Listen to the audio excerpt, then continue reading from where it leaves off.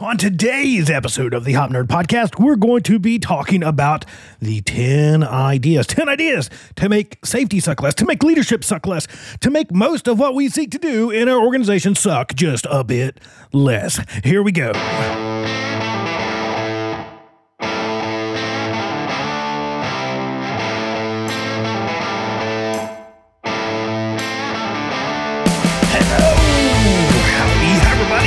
Welcome to another episode of the Hop Nerd Podcast. I am your host, Sam Goodman, the Hop Nerd LLC. Make sure you head over to the website, www.thehopnerd.com for fundamentals, learning teams, support, and so much more. Send us an email, thehopnerd@gmail.com, and be sure to follow along with us on all things social media at The Hop Nerd or at Sam Goodman. Welcome to today's episode.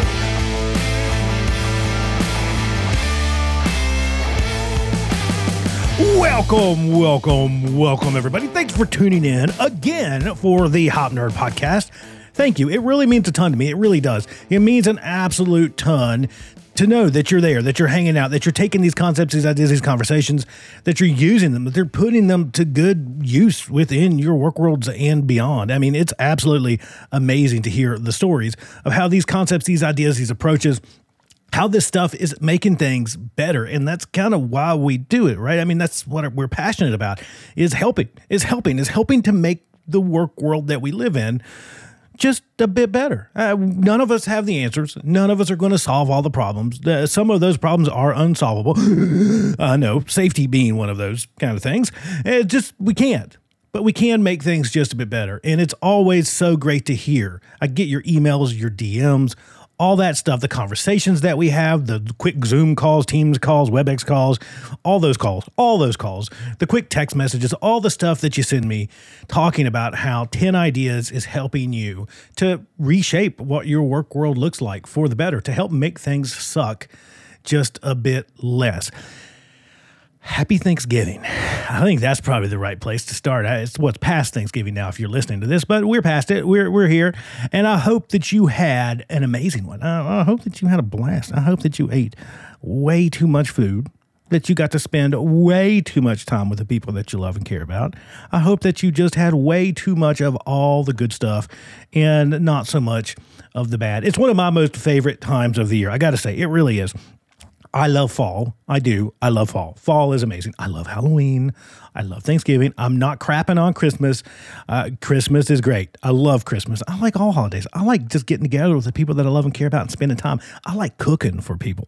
Cooking for people is, I think that's like my love language, my friendship love language. That's my love language. I like cooking for people. I love cooking. I love getting people together, making a nice meal, cracking open a bottle of wine, having some great conversations, eating well, having just great friendship and fellowship together. It's just awesome. I just love it. So any holiday that centers around a dinner table, and most of ours do, right?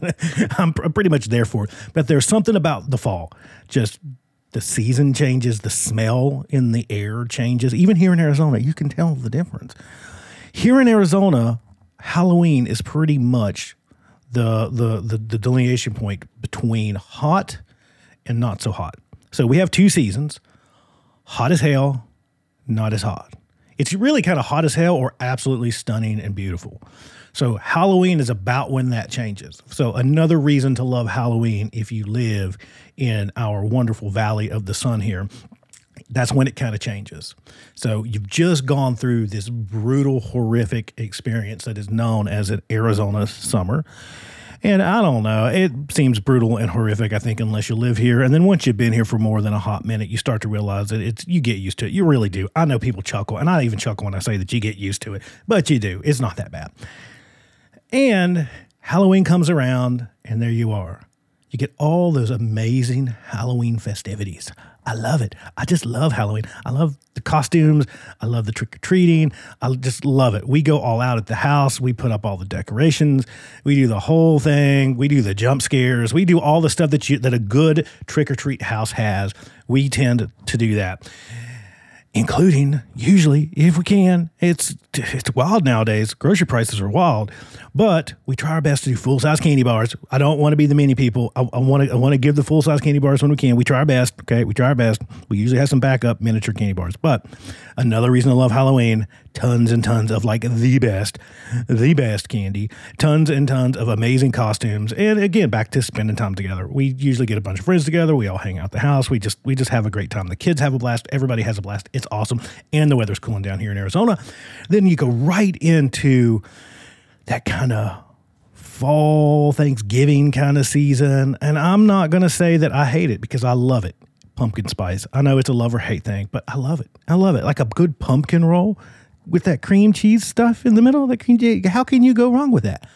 I mean, you know my coffee. I'm usually a black cold brew, super strong, like set your hair on fire kind of coffee. But every now and again, a pumpkin spice latte, I've just got to tell you, it hits the spot. It absolutely hits the spot. So I hope that you had a wonderful Thanksgiving. I hope that you had a wonderful Halloween. I don't know that I got to say that to you before because I got so pumped about Halloween. I probably forgot to say it.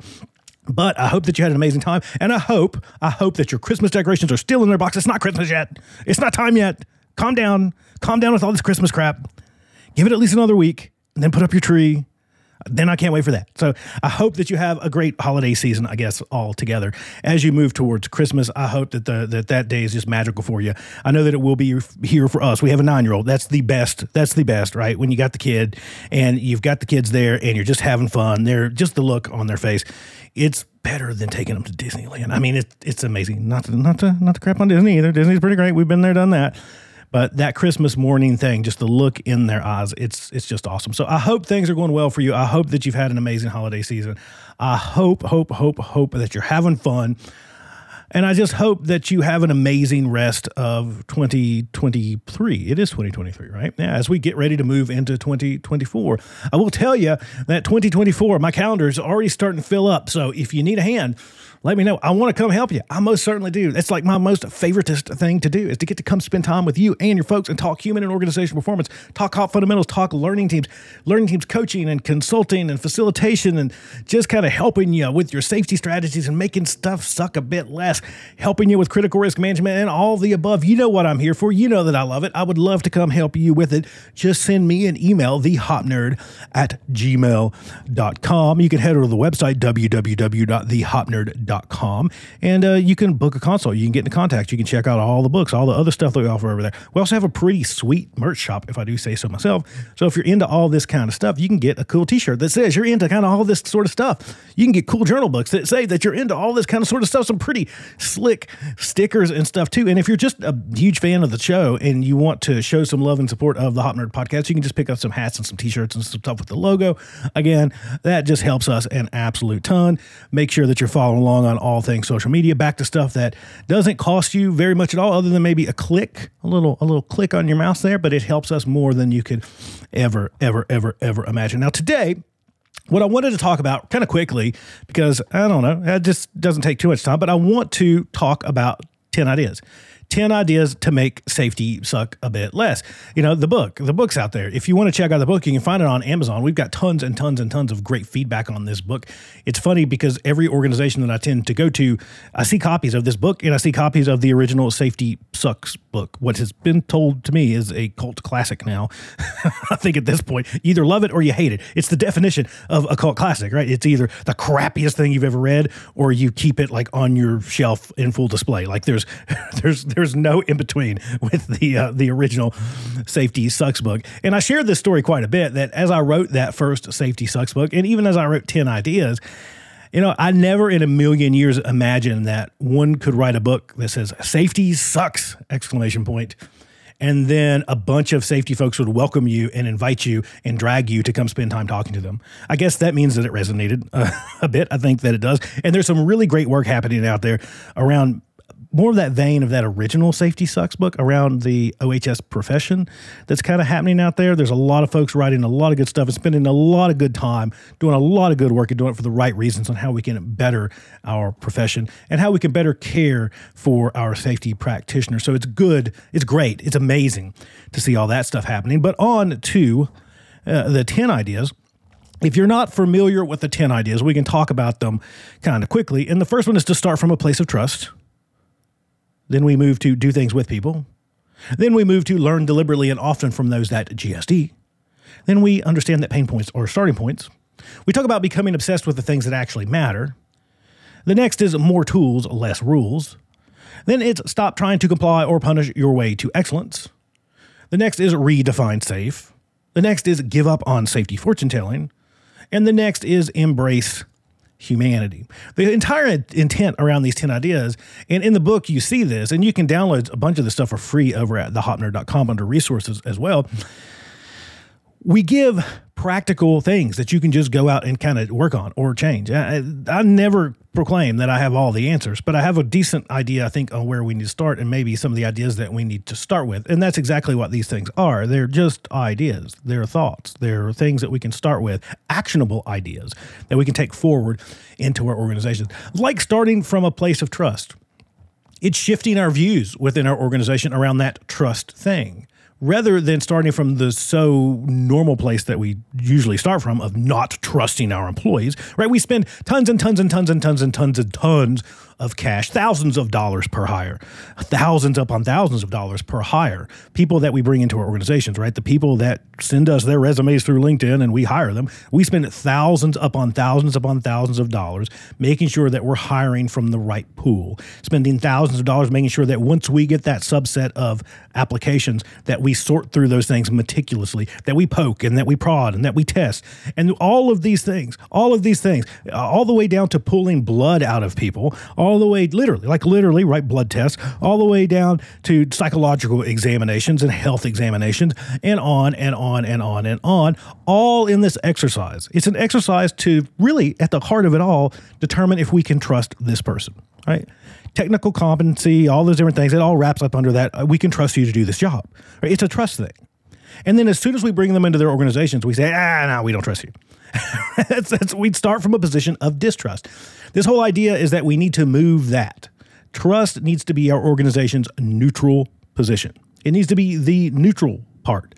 It's this understanding that if our desire is to receive trust up through our organizations, and that is something that every organization that I've ever spent time with ever is always constantly asking for. But that's about it. That's how we seek trust in organizations. We ask people to trust us. A lot of times we demand that people trust us. We'll do some wacky stuff saying like, we rip the doors off the offices so everything's fully transparent. You can walk in and talk to leaders anytime that you want. See, trust us. Hey, we printed these things on these big fancy pants poster boards and stuck them on the wall. This is all pretty much say, you should trust us. But we never actually extend trust. And that's how you receive trust. If I walked up to you on the street and you didn't know me from some random stranger and I said, hey, I know you don't know me that well. You might not know me at all, but you know what you should really do? You should really, really, really trust me. Pretty please. Come on. You should trust me. Come on, trust me. Come on, trust me. What's the one thing that you're not going to do? The one thing that you're not going to do is freaking trust me. And rightfully so. If anything, you're going to be checking your pockets. Right? Okay, I got my wallet. I got my watch. Okay, I've got that loose change. I've got that little stub from the parking garage. Okay, he didn't steal anything. And rightfully so. That's because that's not how you receive trust. Begging for trust often tells us as people that we should not trust you. There's a reason why you think that you need to beg me for it. Right? If we want to receive trust up through our organizations, we must first be willing to extend trust throughout our organizations. And we need to recognize that by doing so, we're crafting that environment. We're creating that environment in which honesty is possible, in which deep operational learning is possible. By doing stuff with our employees, right? And insert warning here that this is a sarcastic statement, but here comes a healthy dose of sarcasm. Our favorite thing as people is when other people try to do crap to us with little to no input from us, and whether we like it or not, because those other people think they know what's best for us. No, that's like the exact opposite of our favorite thing as people. Like we actually probably hate that in the strongest sense of that word. We have to reframe that experience.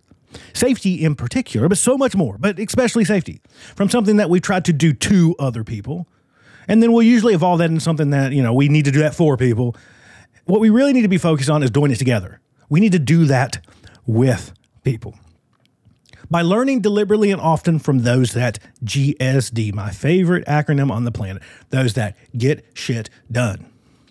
By being curious, by seeking to understand, and by going out and learning deliberately and often and on purpose from those that actually do the work, from those that get shit done. Operational intelligence, operational reality lives nearest to the work. And you know exactly what I mean when I say that. Operational reality lives nearest to the work. It's this. It's that person that's out there in your organization, and you're going to see somebody come to mind when I say this, or some similar situation, maybe not as wacky as this, but you're going to see this. You're going to see this in your mind's eye. That person that's out there, that person that you know, that is nearest to the work, that can tell you that when that pump starts making that particular noise, you got to turn it on and off twice really fast. Then you got to hit it with a ball peen hammer, ball inside once, just a quick peck. And then you got to kick it and spit on it twice, and it turns back on and starts working right. That's operational intelligence. That's where it lives. It's nearest to the work. It's seeking that out deliberately, often, and on purpose. It's by viewing pain points as starting points, because we know what pain is. Pain is a signal, right? Pain in our work world is not all that much different than why our bodies experience pain. It's a signal. It's telling us that something has gone wrong, that something is going wrong, that something is not working or will stop working very soon, and that if we don't do something, there's a pretty good chance, a high likelihood of greater trouble on the horizon. Pain points in our organizations often sound like that thing never works right. I don't know why in the hell it's so dumb when we have to. It's just stupid that I've got to. And on. I need and I can't get, and on, and on, and on, and on. It's really sketchy when I have to, and on. The whole point here is that pain points are starting points. They're your opportunity to dig deep and actually create improvement pre something bad happening. Pain points are signals of what we talk about. So much of those kind of weaker signals, at least, of failure happening. It's your chance to do something about that. By becoming obsessed with the things that actually matter. It's this idea that we'll never stop killing and maiming workers by overly focusing on the things that don't kill and maim workers.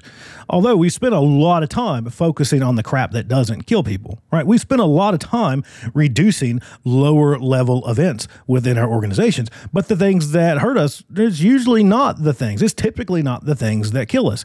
And we shouldn't give up that work that we've done reducing lower level stuff. Like, that's really good work that we've done for the right reasons. That's definitely good stuff.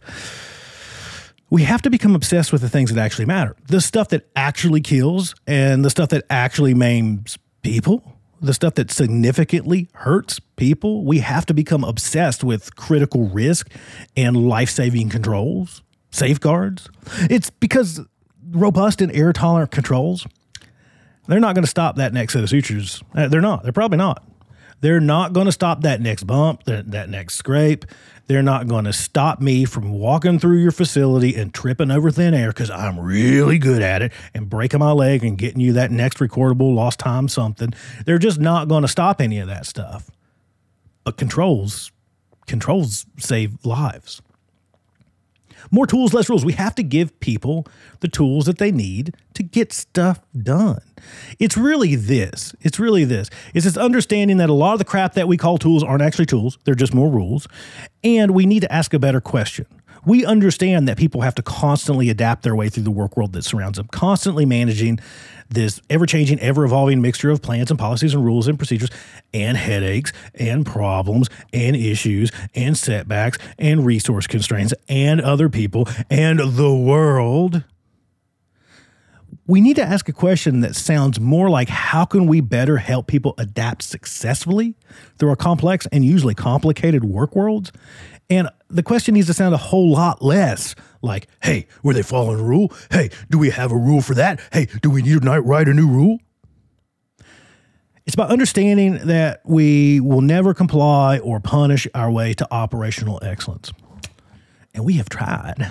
We have tried and tried and tried. We have squeezed and squeezed on that. We have pulled that lever to the max and broken it off. And guess what? It's just not worked.